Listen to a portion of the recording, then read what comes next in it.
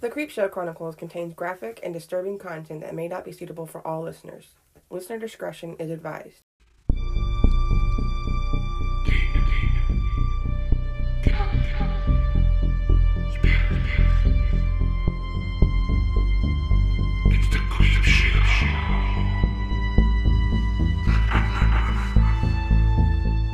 Welcome to episode 99 of the Creepshow Chronicles, the podcast where we discuss murder and the macabre and ponder it over some good chronic. So grab your Ouija, your wine, and some coffee, and let's get creepy, bitches. I'm Ashley. I'm Sam.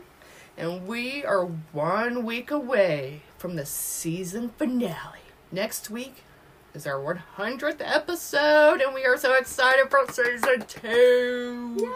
Yay!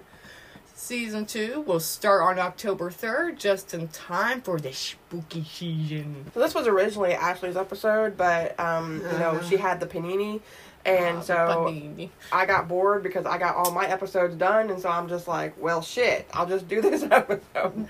Well, what was funny is, okay, I could probably, sit here and, die, but the fucking Rona doesn't want you to do that. No. Because the flu, 10 times worse. Mm-hmm. But anyway, sorry. Enough of my banter and bullshit. How are you? I'm peachy. Yeah, how are you, darling? How are you? So let's just get into this. Get our planchette ready and call the corners and all that shit. Okay. Hail to the watchtowers of the... I invoke thee, Mano. Alright, so Ouija board. One of the first mentions of the automatic writing method used in the Ouija board is found in China around 1100 AD, in historical documents of the Song dynasty. The method was known as Fuji, or planchette writing. The use of the planchette writing as an ostensible means of necromancy and communication with the spirit world continued, and albeit under special rules and supervisions, was a central practice of the Kwazen school, until it was forbidden by the Qing dynasty. The Ouija board that we know and love or dread today has been around since the 1890s. However, talking boards were a part of historic civilizations around the world for centuries. A board was once used in ancient Rome to predict the next king. Across the globe, spirit writing was a common method for communicating with the dead in China before it was outlawed nearly a century ago. It's clear that people have been trying to use boards to contact the other side for a very long time. People of the Victorian era were no exception, and they were especially fascinated by ghosts and the supernatural. Many individuals followed a movement called spiritualism, stay tuned for episode 100, the belief that the spirits of the dead are present and all around us, and when prompted, can communicate with the living. The spread of spiritualism across North America and throughout Europe was accompanied by a rise in consumer goods and new inventions. Products that promised to prove the existence of spirits and offered opportunity to commune with deceased loved ones were being marketed all the time. While many genuinely believed in spiritual communications from an invisible realm, some business people looking to take advantage of the trend swiftly cashed in. The modern Ouija board that we've become familiar with was patented by Elijah Bond. The business venture of making and selling the boards in the United States was signed over to the Kennard Novelty Company in 1891 and the International Novelty Company in Canada in the same year. People adhering to the spiritualist movement of the Victorian era were already using talking boards, but Bond's Ouija board was the first widespread commercial attempt to make money on the idea. A combination of good timing and smart marketing ensured the Ouija board would become a resounding success. It's unclear if Bond and his partners genuinely believed that their board could contact spirits, but they managed to convince enough people to secure a patent for the design. Bond was involved in a number of other inventions over the years, including ones for steam-powered engines, and when he wasn't participating in invention schemes, Bond practiced law in Baltimore. Although he tried to patent another talking board towards the end of his life, the Ouija board was his monumental claim to fame. The early Ouija boards were marketed as a toy and game for the entire family, and plenty of ordinary middle-class people bought them for entertainment. However, its connections with spiritualism and its potential to communicate with the dead attracted another type of clientele. Spiritualists of all kinds were fascinated with the new device and wondered if the product could assist in their quest in communicating with the other side. For the Kennard Novelty Company, who manufactured the board, it didn't matter why people were buying their game. They were flying off the shelves and making them rich. A pair of girls in upstate New York named the Fox Sisters, claiming to be mediums able to interpret mysterious knocks from the other side, had launched a spiritualist movement that continued to hold sway across the country. In fact, in the aftermath of the Civil War, with so many husbands, fathers, and sons lost in the conflict's bloody battles, spiritualism, the belief the dead can speak to the living, had only gained steam with people desperate for a connection to departed loved ones and greater meaning in their own lives, including our very own First Lady, Mary Todd Lincoln. It's in this context, in 1886, during the period, Kennard and I think it's Ritchie shared a hallway that newspaper reports began appearing about a talking board phenomena sweeping Ohio, including an Associated Press story that ran in the local Kent County News. It's also about this time, according to a later Baltimore American story, that Kennard and Ritchie, most likely inspired by the AP account, began collaborating and making at least a dozen of their own talking boards. Ritchie or Raish, whoever, the biggest coffin maker in town, is making these on the side, explains Robert Murch, the world's foremost talking board historian, and it's these prototypes that became the Ouija board. But it's Kennard when he leaves Chestertown for Baltimore in 1890, where he continues in the fertilizer game and starts a real estate business, who begins pitching what he says is his talking board invention to potential investors. After numerous rejections, Elijah Bond, a local attorney who claimed his sister-in-law was a strong medium, finally took an interest. Soon enough, the Kennard Novelty Company, which incorporated the day before Halloween, 125 years ago, began manufacturing Ouija boards, much as they appear today. Bond was right about his sister-in-law, too. Helen Peters proved convincing enough with Kennard's new talking board to win over a skeptical U.S. Patent Office. She not only gets credit for earning the stamp of legitimacy from the federal government certifying the board delivered as promised, but also for receiving the OUIJA name from the board itself, which told her the strange word meant good luck. Actually, that's a lie. In truth, the name Ouija, or Ouija, was written on the necklace locket that Peters was wearing at the time. So, the folklore is that the board named itself, but in actuality, the letters were on her necklace. I still won't get one. Sorry, I will never either touch or mess with the Ouija board. Absolutely not. Like, no. Oh.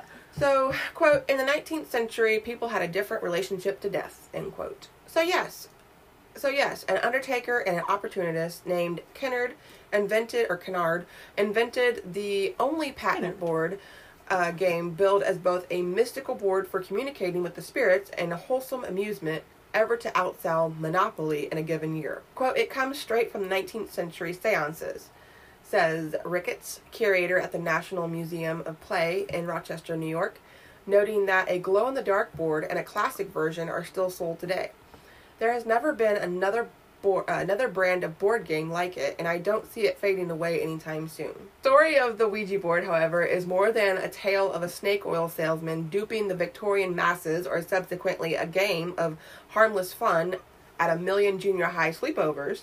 While it remains an amazingly enduring pop culture phenomena tied to the rise of horror movie and paranormal industrial complexes, its saga is also about the universal desire to find answers to life's biggest questions, the history of psychology, and even the development of neuroscience. Quote, it's always been a board game, a parlor game, but it has always been more than a board game for some people, too, Murch says. Quote, in the 19th century, people had a much different relationship to death than we do today. It was much closer to their everyday experience. Now we do everything we can in hopes of avoiding aging, let alone engage in any real thoughts of death. But in the 1800s, people only lived to be 50 years old.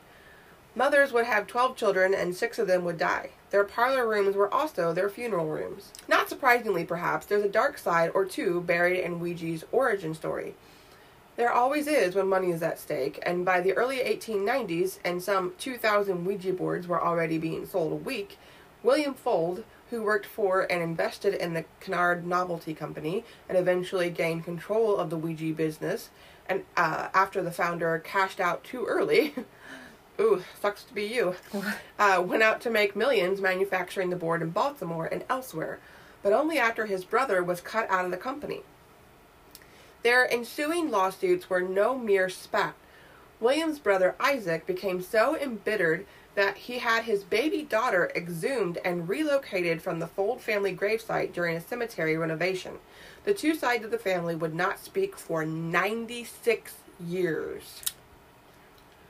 And tragically, William Fuld would suffer a fatal accident at his Hartford Avenue factory, one he claimed in a 1919 Baltimore Sun story that the Ouija had told him to build, prepare for big business, it said. Overseeing the installation of a flag, an iron railing gave way and he fell off the roof of the structure, which still stands and has been converted into a senior apartment complex.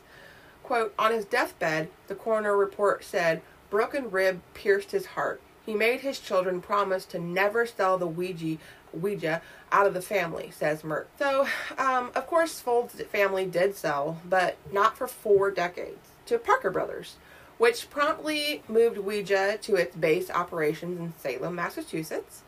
In 1967, the first year it was headquartered in the town infamous for its witch trials, Ouija also sold 2 million boards. By comparison, Monopoly, an early version, was invented in 1903. It wasn't popular until the Great Depression, when it fulfilled a kind of fantasy escapism. Ouija, on the other hand, was a sensation from the onset, long before its first film appearances, which date back to Hollywood's beginnings. But Ouija's public image has always been a complicated one. Initially, the mysterious oracle was marketed as a game to enliven a party or encourage a little lighthearted intimacy for romantic or would-be romantic couples, who were often depicted in early advertisements with the board resting on their knees as they sat across from each other, both hands on the planchette. Norman Rockwell, who was fond of depicting the revealing moments of everyday life, painted a well-dressed suitor and young woman, chairs pulled face to face, playing with a Ouija board for the cover of the Saturday Evening Post in 1920, and I would love to have that picture to put in both of our offices. Ooh, that would be awesome. That would be cool. So, less well known is the Ouija board's inspiration, or as an automatic writing tool, by acclaimed novelists and poets such as Sylvia Plath, who wrote dialogue over a Ouija board, and Pulitzer Prize winner James Merrill. Merrill used notes from Ouija consultations in his 560-page epic poem, The Changing Light at Sandover, which contained messages from W.B. Yeats, friend Maya Deren, and the Archangel Michael. Ooh, that son of a bitch, Michael. If you're a Supernatural fan. Right, I'm like, why you gotta be an asshole? Why you gotta be like that? Why you gotta be like that? Just saying.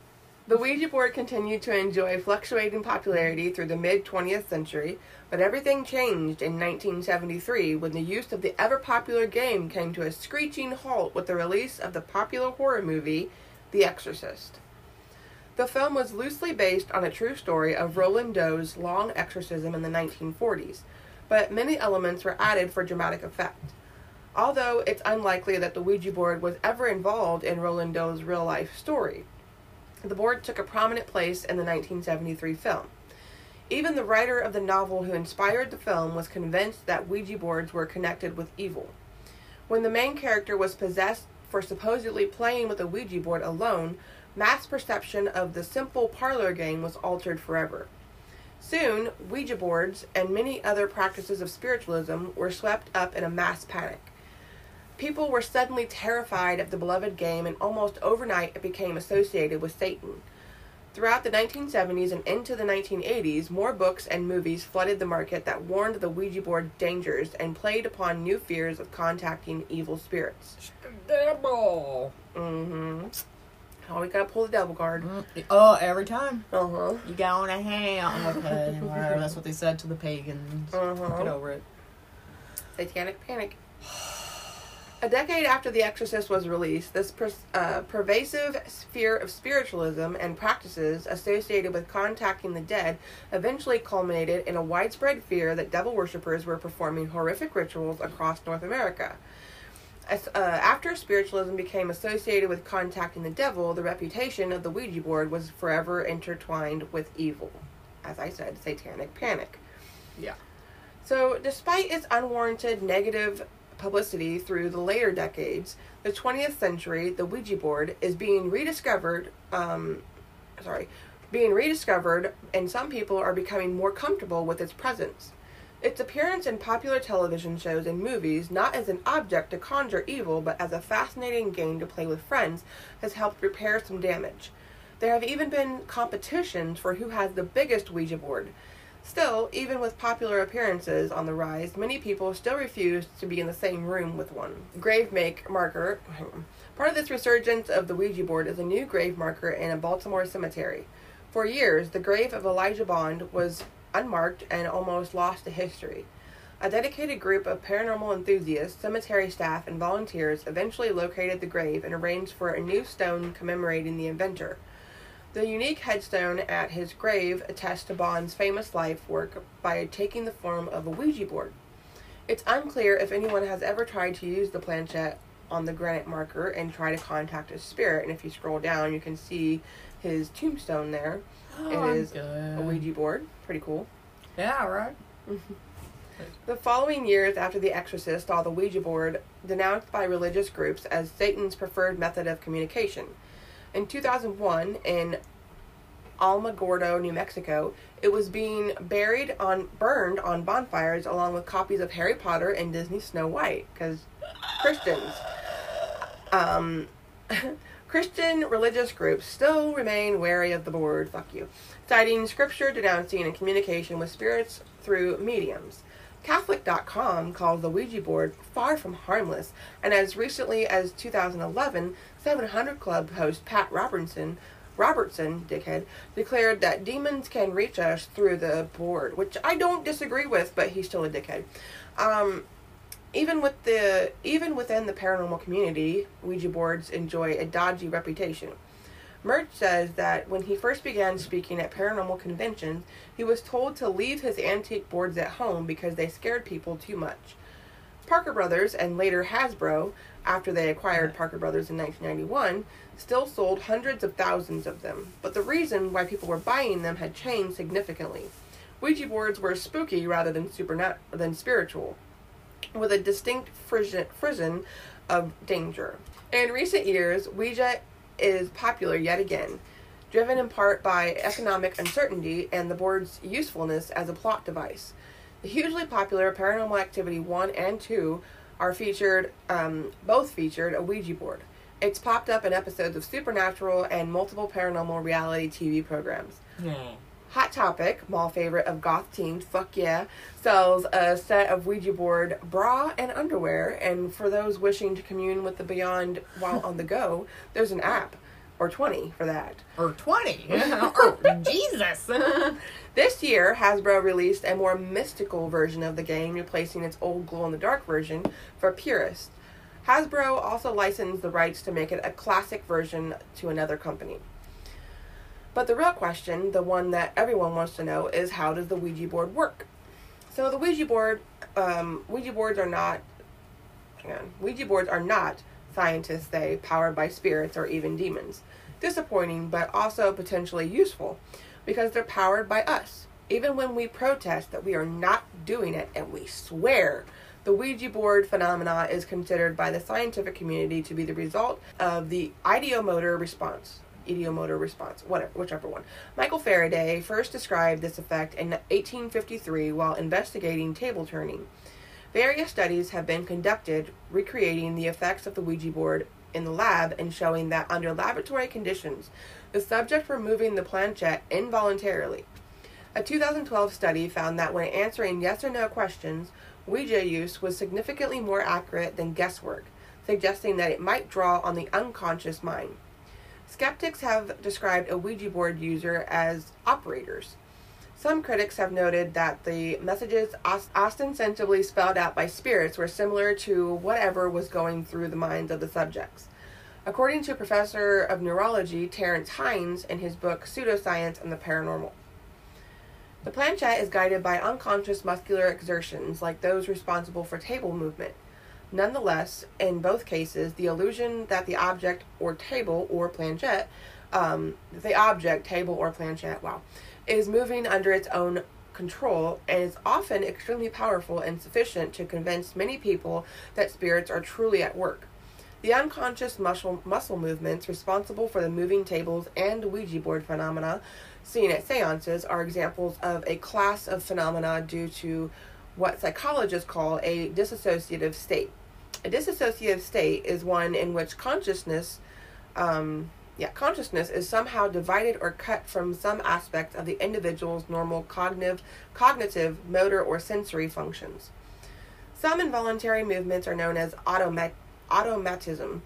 This is what the theory of the ideomotor phenomena is based on. Automatism can be defined as carrying out a task without the feeling of doing so. It's like whenever you drive home from somewhere and you completely disassociate and then you arrive at your destination and you're like, how the fuck did I get here? That's a good example of that. You zone out. I know they call it something. Dissociate. That's what it is. An example of automatism is when two people are moving the planchette, but neither of them consciously move it. Both believe that the other player is driving the planchette. These moments of automatism are not unnoticed subconscious action. They are measurable events that you consciously respond to. In the case of a Ouija board, the feeling of lack of control one feels during automatism is what leads to the illusion of supernatural movement. One thinks that they aren't moving it, and yet the planchette is still moving, which feeds into the idea of the supernatural interference. This correlates with the ideometer phenomena because both rely on unconscious movement. The difference is that the ideometer phenomena is based on the idea that something can happen tricks the brain into doing it. For example, thinking about not moving the planchette leads to the possibility of the planchette moving, which then makes someone unconsciously move the planchette. So Ouija boards were already criticized by scholars early on, being described in a 1927 journal as a vestigial remains of primitive belief systems and a con to part fools from their money. Another 1921 journal described reports of Ouija board findings as half-truths and suggested that their inclusion in national newspapers at the time lowered the national discourse overall. The effect is very convincing, as Dr. Chris French, professor of psychology and anomalistic psychology at Goldsmiths University of London, explains. Quote, "It can generate a very strong impression that the movement is being caused by some outside agency, but it's not. Other devices, such as dowsing rods or more recently the fake bomb detection kits that deceive scores of international governments and armed services, work on the same principle of non-conscious movement. Quote, the thing about these mechanisms we're talking about, dowsing rods, Ouija boards, pendulums, the small tables, they're all devices whereby quite a small muscular movement can cause quite a large effect," he says.